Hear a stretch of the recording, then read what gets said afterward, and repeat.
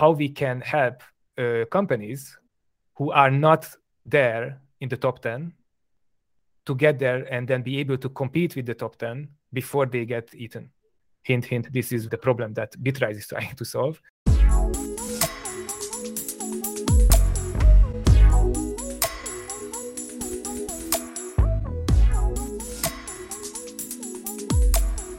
Welcome to the next episode of Cloud Guru, the podcast that is focused on cloud technologies. This podcast is delivered to you by Revolgy. Hello, I'm Stepan. And I'm Matej, and today we are here with our special guest, Arpad Kun from Bitrise. Hi Arpad, we are really glad to have you here with us.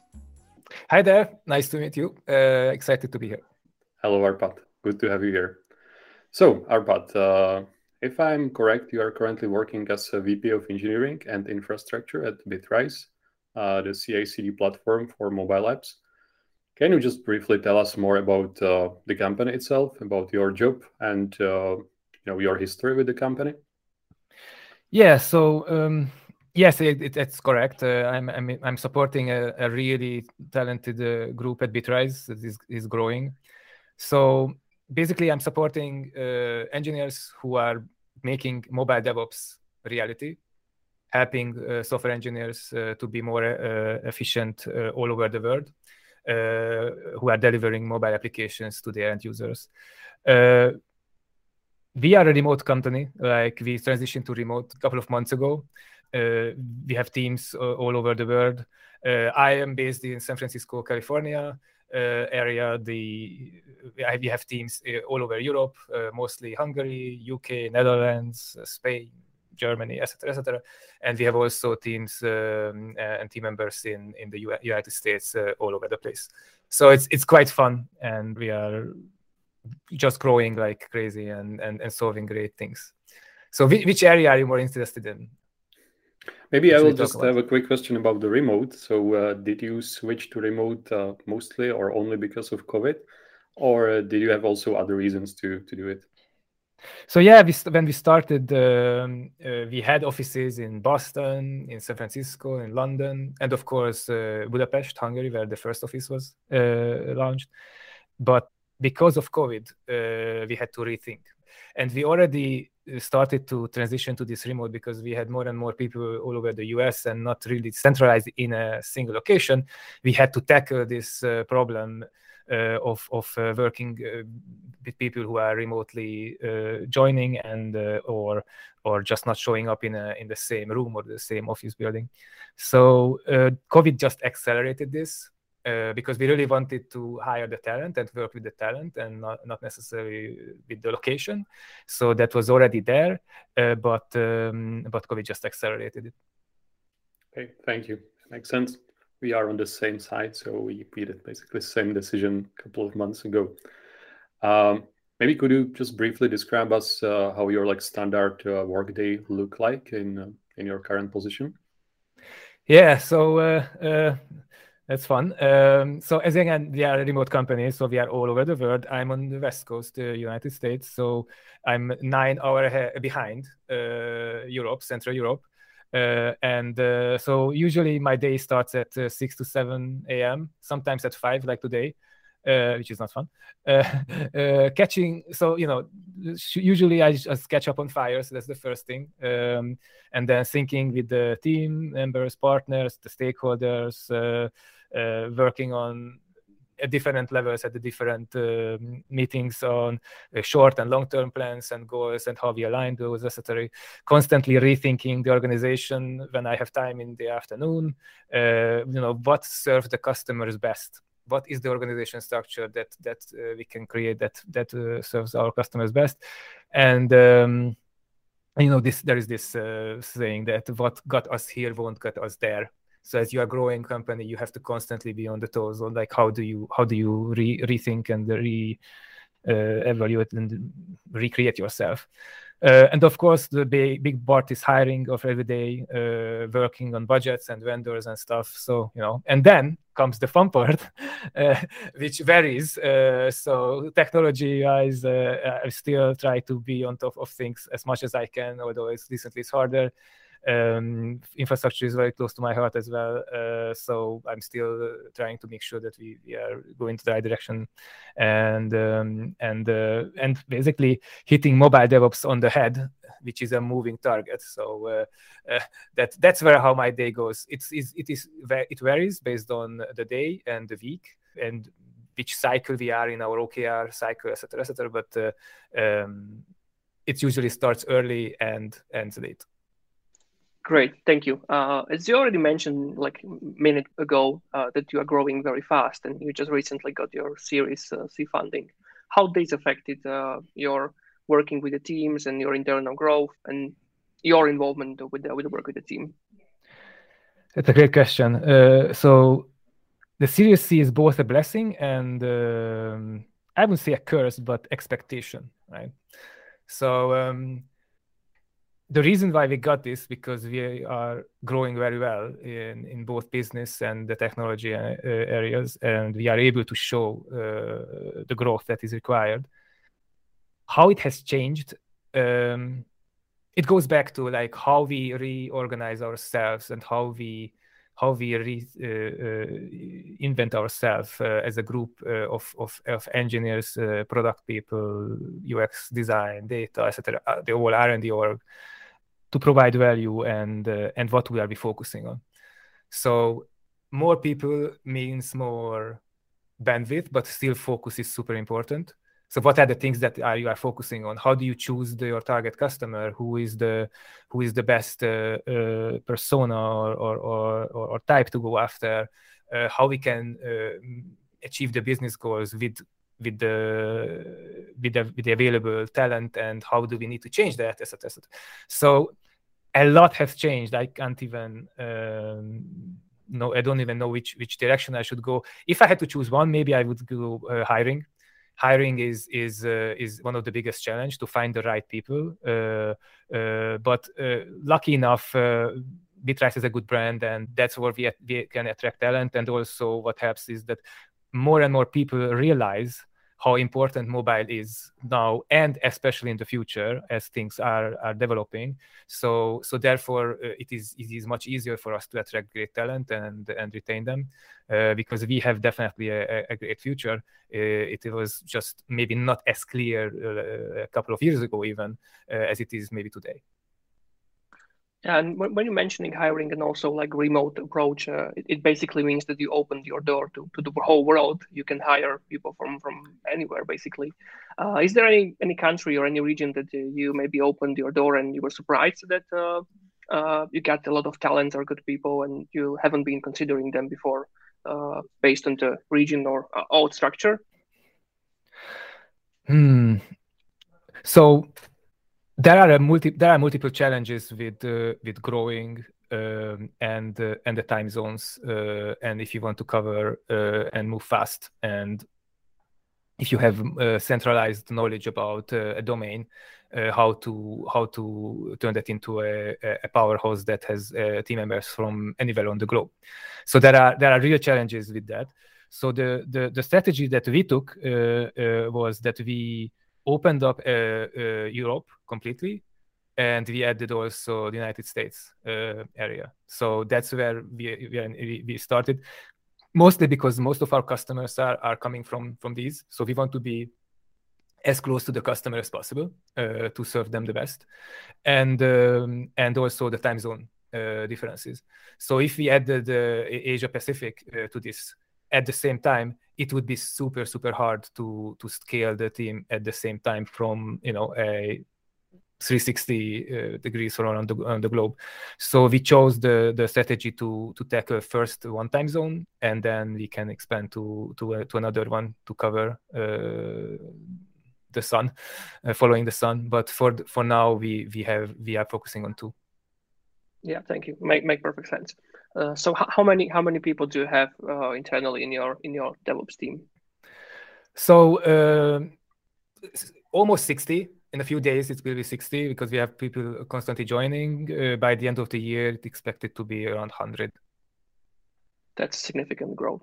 Congratulations. Have you ever followed some common methodologies for improving the DevOps culture inside your company? So yeah, this is a huge topic, I guess, for everyone who has been in software development for a long time. The way how I look at it is, so first of all, we are a DevOps company. Not just that we are creating mobile DevOps as a category and all the features and services for that, but also all of our teams are operating in that with that methodology, of course. So we have like this weird view of this, like both we are using it, but at the same time we are creating it for other software engineers and software developers and teams and managers and executives and all the other who are benefiting from the services that we are building to have insights into what is happening. Because if you say DevOps, getting a change out to a website nowadays is pretty much covered end to end, and it's really easy to follow through and go through that nice H sign. But the same is not really real for mobile. So that's what we are working on, and we are trying to use the experience and also some hypotheses, some real world knowledge about that. We have mobile developers who joined us and help us to create that for mobile software engineers, to create the same experience and even better, hopefully, so you can feel that you as a software engineer, you are empowered to do what you like the most, and that is code. So we, again, just to summarize, like we use it for our internal services, deploying all the services and functions and everything that we create as a software company, as a SaaS company, as well as creating the tools for other software engineers who are using us. Thank you. Yeah. So I wanted to ask, like, except the hiring, what are your biggest plans for this year? If not all of them are confidential, of course, but do you have some main topics or main initiatives you would like to focus this year, except hiring? So yeah, roadmap is something that I not necessarily cannot share, but there's something that the Insights is definitely coming, which will help you to give visibility what is happening in your CI/CD and in your CI steps, and it will give you insight what is happening in your workflows. And also, in general, I think we can talk about it in the following way. We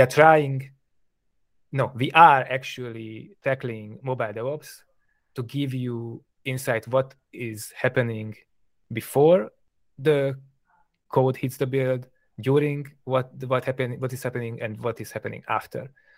So we are trying to give. No, we are going to give a tool or multiple tools for software engineers in the mobile space to give visibility, and not just for software engineers, but for other personas who are in that. Because mobile is pretty messy. There are a lot of personas involved at different stages in the life cycle, and I think we want to give tools for companies to be able to control and have insights what is happening at each life cycles. I think this is a problem we're solving, which remain to be solved. Okay. Do you see like a different needs based on the industries in the mobile? I mean, like, for example, if you have a customer, for example, from the gaming industry using your platform, like, does he behave differently than, for example, someone developing like a fintech application or something like that, or are the needs basically the same and it doesn't matter if it's that or that industry? Mm-hmm. So if you are looking at gaming and fintech specifically, of course there are overlaps, but there are also very big differences.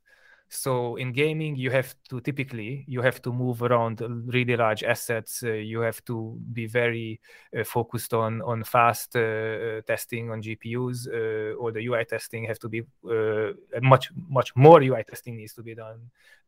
And because of the assets, because of the different ways of like how these games are created, how close they have to be to their backend service, how they reach that, etc. So there are differences that are making mobile gaming hard to crack, and typically most companies go with in-house. Our aim is to make sure that our platform is able to support that, and so they don't have to worry about that. Fintech is if you look at fintech, that would have basically, for example, much more overlaps with other apps, like in the App Store, like larger apps like the super apps in the App Store, and therefore the overlap there is much bigger. So gaming is still, I feel it's more of a niche from a mobile DevOps and CI/CD perspective. The fintech and the basically the rest of the world have more overlaps. Okay, if we go more specifically to your company and to dig a bit deeper, like what technologies or maybe what technologies trend are you currently following? Basically, the complexity of mobile needs a value stream management and monitoring capability that doesn't exist. So my interest is in there. How do we create that, and what is required? What technologies are required in order to deliver that? So starting from if you are a company that is mostly dependent on the outcome of how successful your application is in the App Store, and you are then actually, you can trickle it down. Your outcome and your company's success is in the end will be dependent on the development process. How fast can you deliver the updates to your end users? Are those updates the right updates? How do they behave? How the customers behave with these new updates? What are the crashes, etc. So we can go deeper and deeper.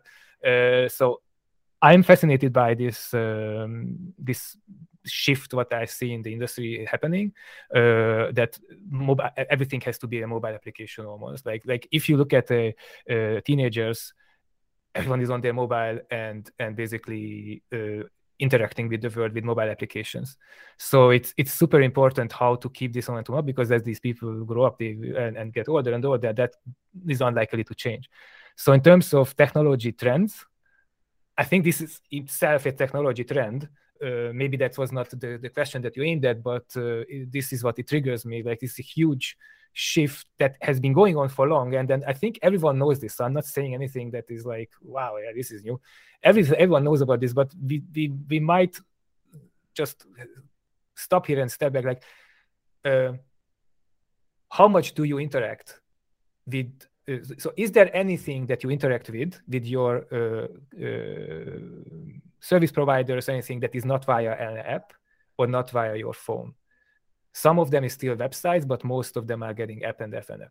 So if you look at that and how much, especially in the US and also in Asia, the super apps, the Tencent, WeChat, Grab, for example, the share of the downloads, the active users, and then the revenue that is going into that is happening in the market in mobile goes into these top 10 apps that are in the app stores. It's concentrated there. So again, the question is like, what are the technology trends? So it comes back to business. How do these companies grow from there? Do they have to go into adjacent spaces to grow?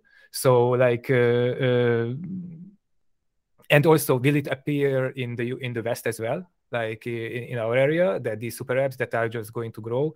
For example, an Uber is a good example that, Uber was first, you could ride the high you could call for a ride, and now you can also order taxis, or also order food, and they just go into adjacent industries or areas, and they might disrupt them. So it's so again, this is more of like a business trend, but at the same time it goes back. It is more happening on mobile. So how we can help companies who are not there in the top 10 to get there and then be able to compete with the top 10 before they get eaten. So what is the technology that we need to build in order to make that happen? So that's how I think about it. Maybe not the right answer, but I think it's an interesting thought.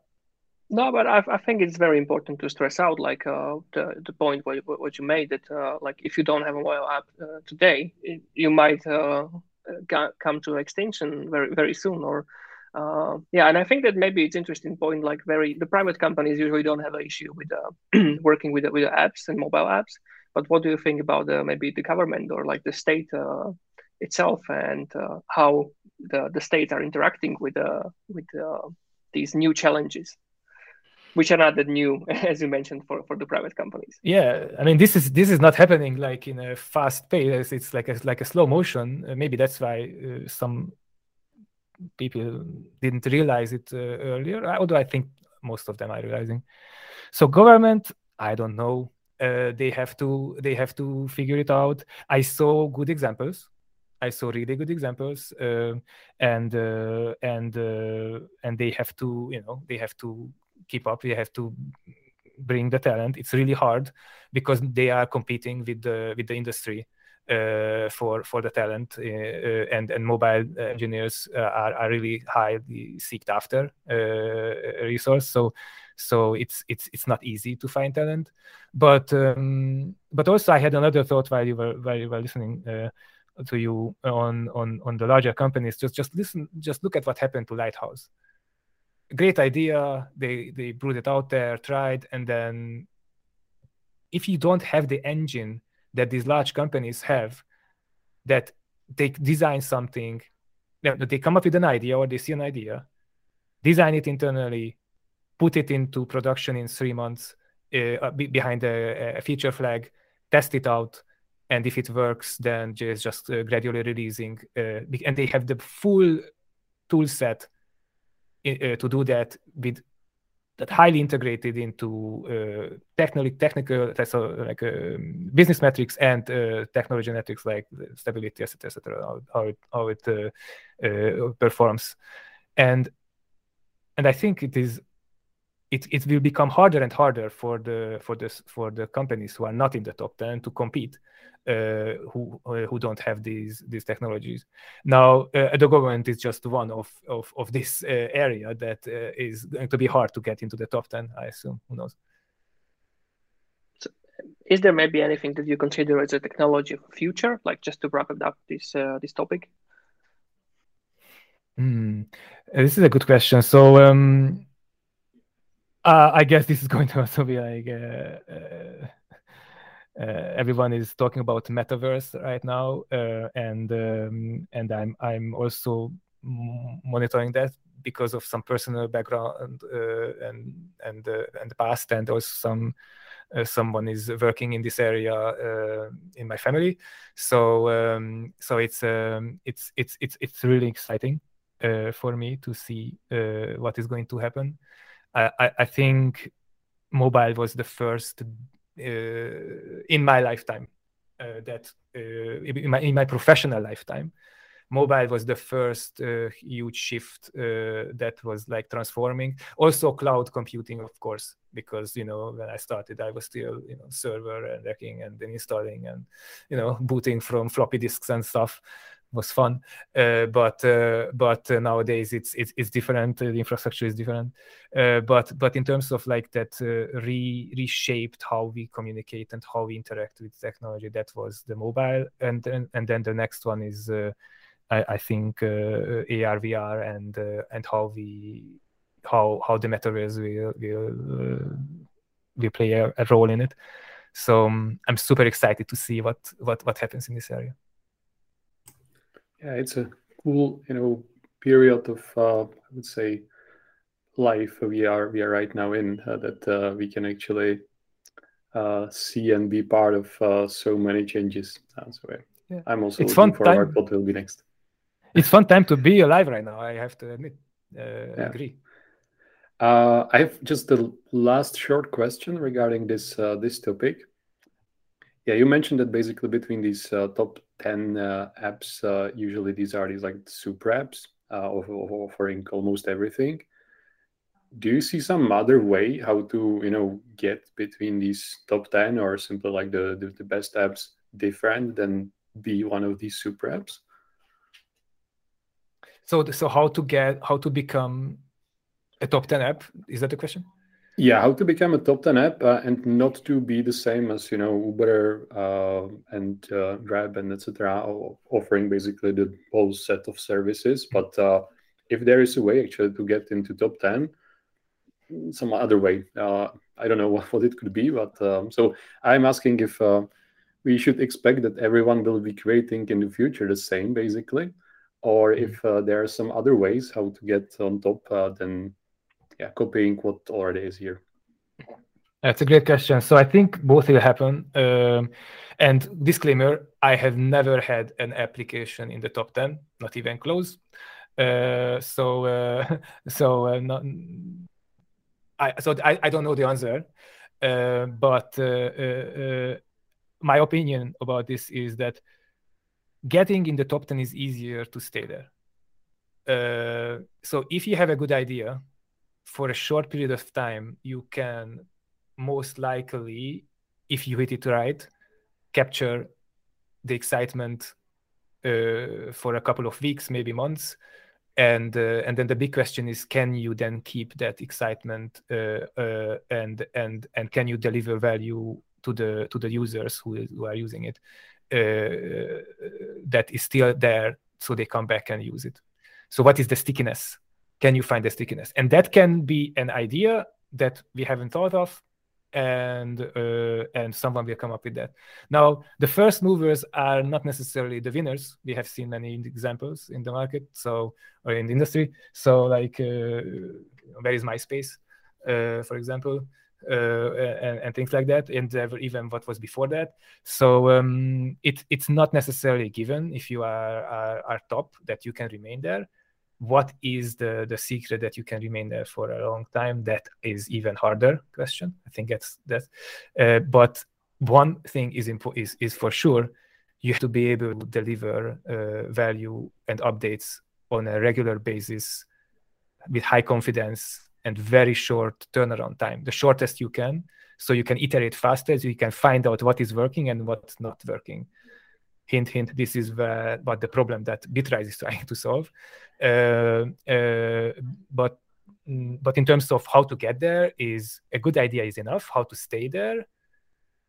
It was Bitrise. Oh, no, that's not how I meant, but this is how it kind of put together. It came out.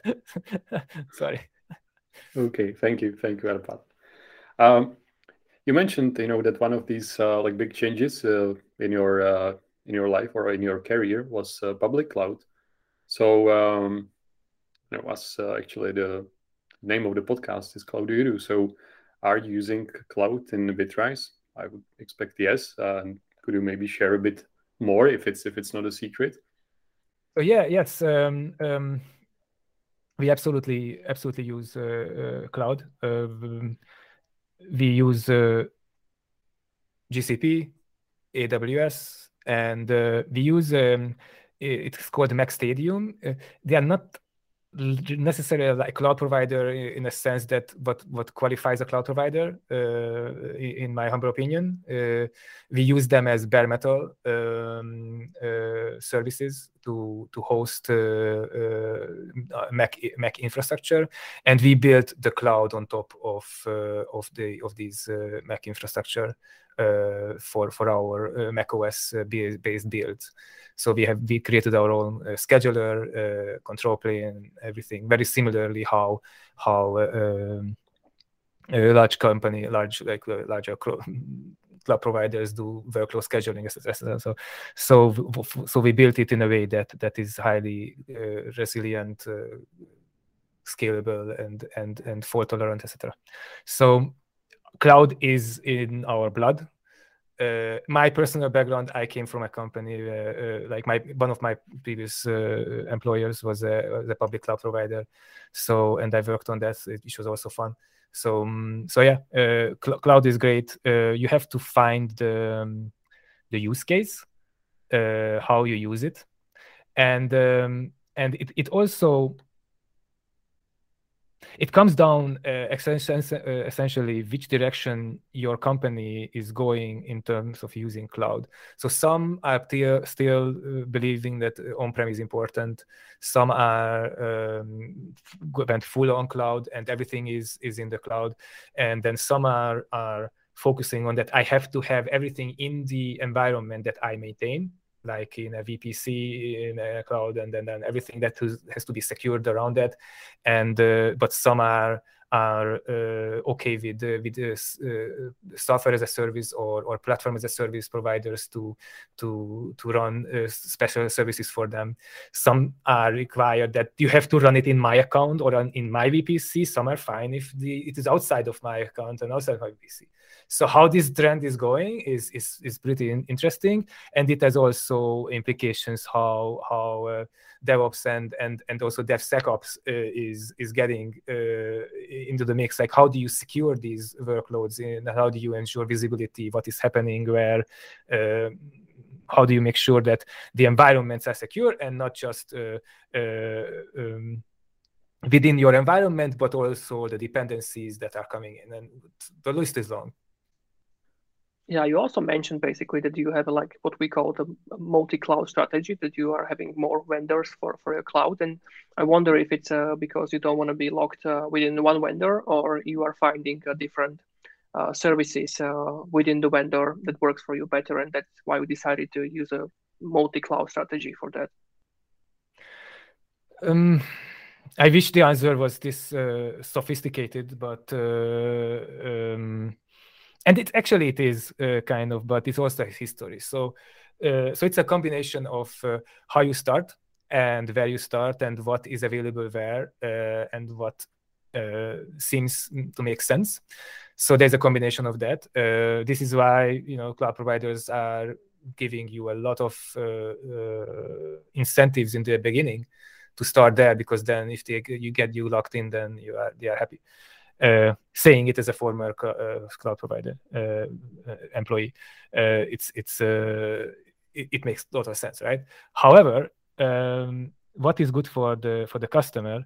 So I believe, and again in my past, in a previous startup where I have worked, we intentionally chose a cloud independent architecture and software stack, so we can move anywhere based on availability, cost, issues, anything.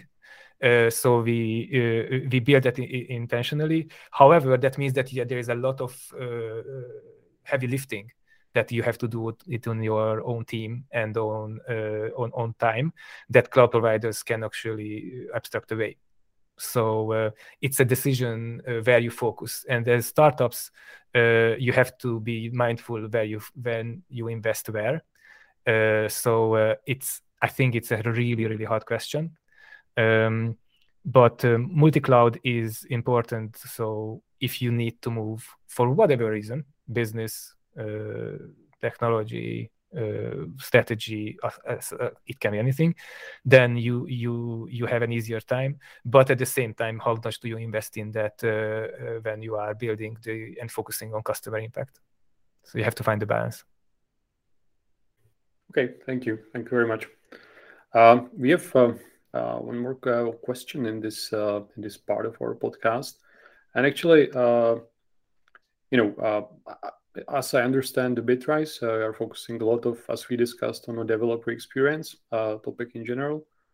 The Bitrise was designed by developers for developers, if I am correct.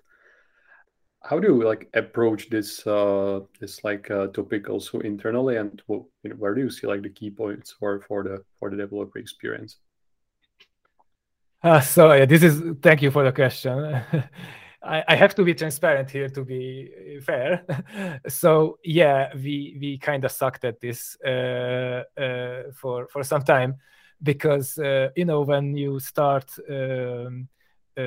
building something and then you realize that other software engineers love it, and then actually let's add this and let's add that, and then actually you could do this third thing, and but you have to change this. No, okay, just hack this a little bit together, and then it will be fine, and then let's move on.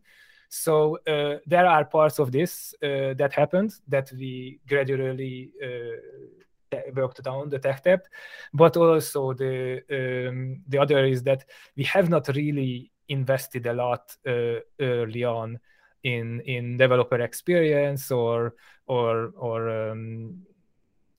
tooling or internal enablement or internal platform or things like that. I'm not sure if these are synonyms for you. In my mind, these ring as a synonym. So we have not done that for some time, but we did recently. So we are heavily investing into helping our internal software engineers to be able to focus on what they do best, is coding. Shorten the cycle of the CI cycle, shorten the time to release, everything that is possible. So you can just basically focus on coding, know fast if what you wrote does what it is intended, land it, claim the impact, and move on. Okay, thank you. By the way, do you see as you are doing these improvements, and I'm coming back to our one of the first topics. Does it help also with the hiring? Because I would expect if I would be a developer and I'm not, I would say, okay, so Bitrise, it would be probably my dream company. So if you see here this connection that the new employees are actually expecting that in your company the environment for them would be the best one. So we are really heavily working on it right now, and we have actually job openings for this team right now open, and I would be surprised how many people want to join that to help other internal engineers. I was definitely surprised how many great people are in the queue trying to solve this challenge. I 100% believe that the talent is best used if they can focus on what they do best and remove the frustration as much as possible. And this is why we are investing in this heavily, and we will continue investing in it. Whoever gets this right has the engine to grow, try new things, and figure out what works and what's not. Similarly to the products that we are trying to build for our mobile software engineer counterparts. So we neglected this a little bit early on because we were so focused on our customers, but that doesn't mean that we don't do it. So we have done this. We have invested. So we launched an internal platform team, that internal enablement team that started the platform. So fully automated self-serve system for deploying, debugging things, all SOC 2 compliant. All the tools are there, so you don't really have to worry on how do I put my code now here and then I need a PR and how it goes to production. Everything is fully automated, all the logs, everything automatically created, and you can just hop on between your tasks and write awesome code. And the cycle is very short. Also integrated, we can do testing, A/B, blue, green, etc. So it's really exciting. It's not everything is ready yet, so we are still working on areas, and we'll improve areas over time. But in the last 3 months, we made a lot of progress in this area, and we are going to migrate existing features. We already migrated a bunch and existing services over to this, and we keep adding more and migrating more. So I think it's a super important investment. And to your question, absolutely, it is very important in hiring, because not just hiring to retain people. Because if you as a software engineer who is pulling their hair out that they are waiting for some CI job or get stuck, and I don't know if it was me or something else, or I cannot land the impact what I coded. I don't know even where that goes and what it had, but it solved. It's really disheartening and erodes away my eagerness to produce great stuff. So it's not just hiring; it's also retaining talent and also maximizing the talent capability. So I look at it at multiple angles. Okay, and one last question from my side, actually connected with this topic. Do you have some, let's say, like soft perks also for not just the developers, but basically for all talents you are attracting to the company? I mean, like, example, 4-day working week or some other things, how we are creating the environment, I would say, more like pleasant for your people, or just to make them more happy. Then I would say these like hard things as is really as you mentioned till now. So yeah, there is a lot of chatter about this. So no, we do not have a 4-day working week. All of our customers are 5-day working week, and we have to serve them. So it would be hard not to. We are not in this industry that we can actually do, and it's really interesting to see how this trend goes. If most of our customers switch, then also maybe we can switch. I do not really have opinions about this other than just seeing what is happening and how it unfolds. Also, it is very location specific, I think. Like what is which country, which background it comes from. So it's an interesting question. We'll see how it unfolds. In terms of perks, so this is what we are actively reevaluating with our management team, like what this would look like, and our people team came up with a bunch of ideas, but I think it's too early to share. It would be inappropriate for me to share without the team knowing that they would hear it from here maybe first.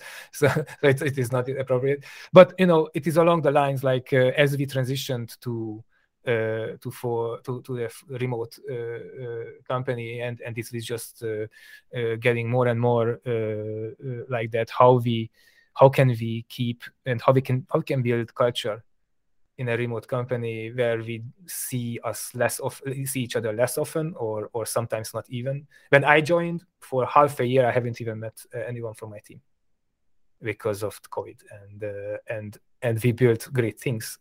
We built relationships, but it was different from when you go to the office. So perks around these is something that is top of mind to find. But at least it seems that working on an interesting product is working very well for you for now, and you're growing. So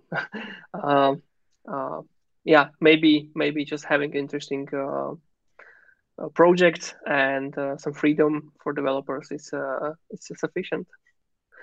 Yeah, maybe we can close this part and move to other, I would say, fun part of a podcast, and it's explain to me like I'm 5, which means that I'm a small kid, and I will give you some words or some technologies that we are working with, and you can try to explain me like I'm a 5-year-old. So the first one will be the one that you're very familiar with, and it's a CI/CD. CI/CD. Okay. So have you seen a car factory when the car goes along the belt? And then there are these pieces, and then more and more is put into that. The car is built as it moves along that belt, and then in the end it is tested in a different room, and making sure that the engine starts, and then it rolls on their wheels, and the wheels doesn't fall off. So actually the car can be used. So that is CI/CD for a 5-year-old. Okay.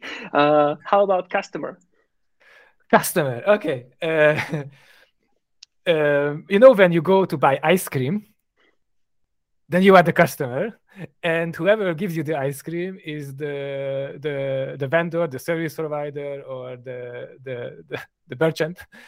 And if you don't like the ice cream, then you can say that I don't like this ice cream. So you have certain privileges. So if you pay for something, then you can and you can choose where you buy it from. So you, as a customer, you can choose which ice cream shop you want to go, and also you can choose which ice cream type you want. Yeah, so even a 5-year-old can be a customer. That's absolutely good to know. I was a big customer as a 5-year-old for ice cream. Okay, infrastructure. All right. So if you think about your home, that home is built from building blocks, and if you go to the washroom or to the restroom, and you open the faucet, then water comes out. So the things that bring the water there into your home, that is invisible to you, or if you flip the switch and the light goes on, and it goes on because there is electricity, and then what it takes to bring the electricity there, or what it brings to make that water there, to clean the water, build all the pipes to bring it there, or generate the energy, the electricity, bring it to your house so you can use it, and you can flip the light or turn on your whatever, Nintendo or what is like the game console. That is infrastructure that is kind of invisible to you, and you don't really think of it is there, but it is there, and it's a huge amount of energy and effort going into maintaining that infrastructure, so you don't have to worry about it. Great. Company culture is one of the last one. For a 5-year-old. Okay, so I'll do it short. So it's basically the way how you ask for something, and how you behave, and how you respond if you are asked something, for example, for help or for something. I think it starts there. Okay, and last one, Bitrise. Bitrise, all right. The mobile DevOps company with the cute cat. Okay, thank you very much. Yeah, I think you should, ask your marketing team to change the description on our website. Yes, I think. I mean, so actually, I think some of them will watch this, so maybe they give the advice. But this was just like shooting from the hips. So, I hope they won't mind. Nice, thank you. I have one question. Like, do you have some favorite events or industry-related events you are visiting, or you were visiting, if it was possible, and hopefully it will be possible again in the near future, that you would recommend to our listeners?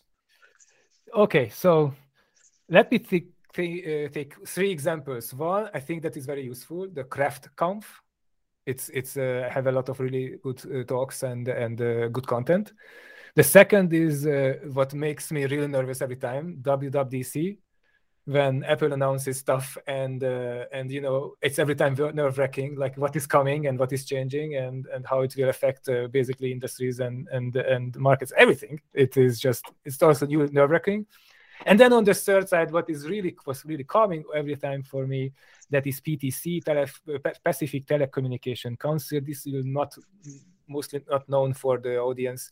It was a telco conference in Hawaii every year in January, and I really like to attend to that because, one, it was in January, and it was great to go to Hawaii and talk to a lot of people who were also very laid back.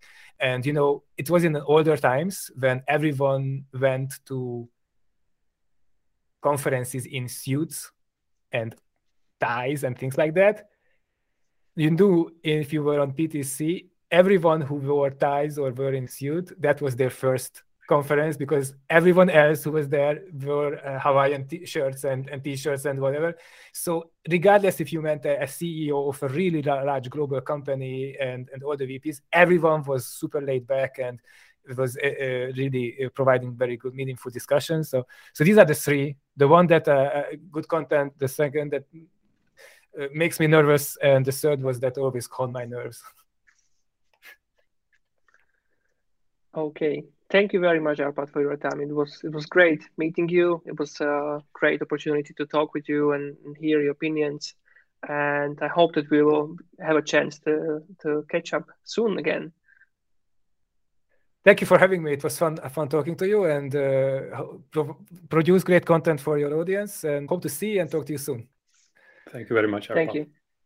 Thank you. Thank you for listening, and that's all for today. And if you haven't followed us on Facebook and Twitter, please do. And also our guest from Bitrise, they also have their own podcast. So if you are interested in mobile development, you can definitely have a look on that as well. Thank you, and see you next time.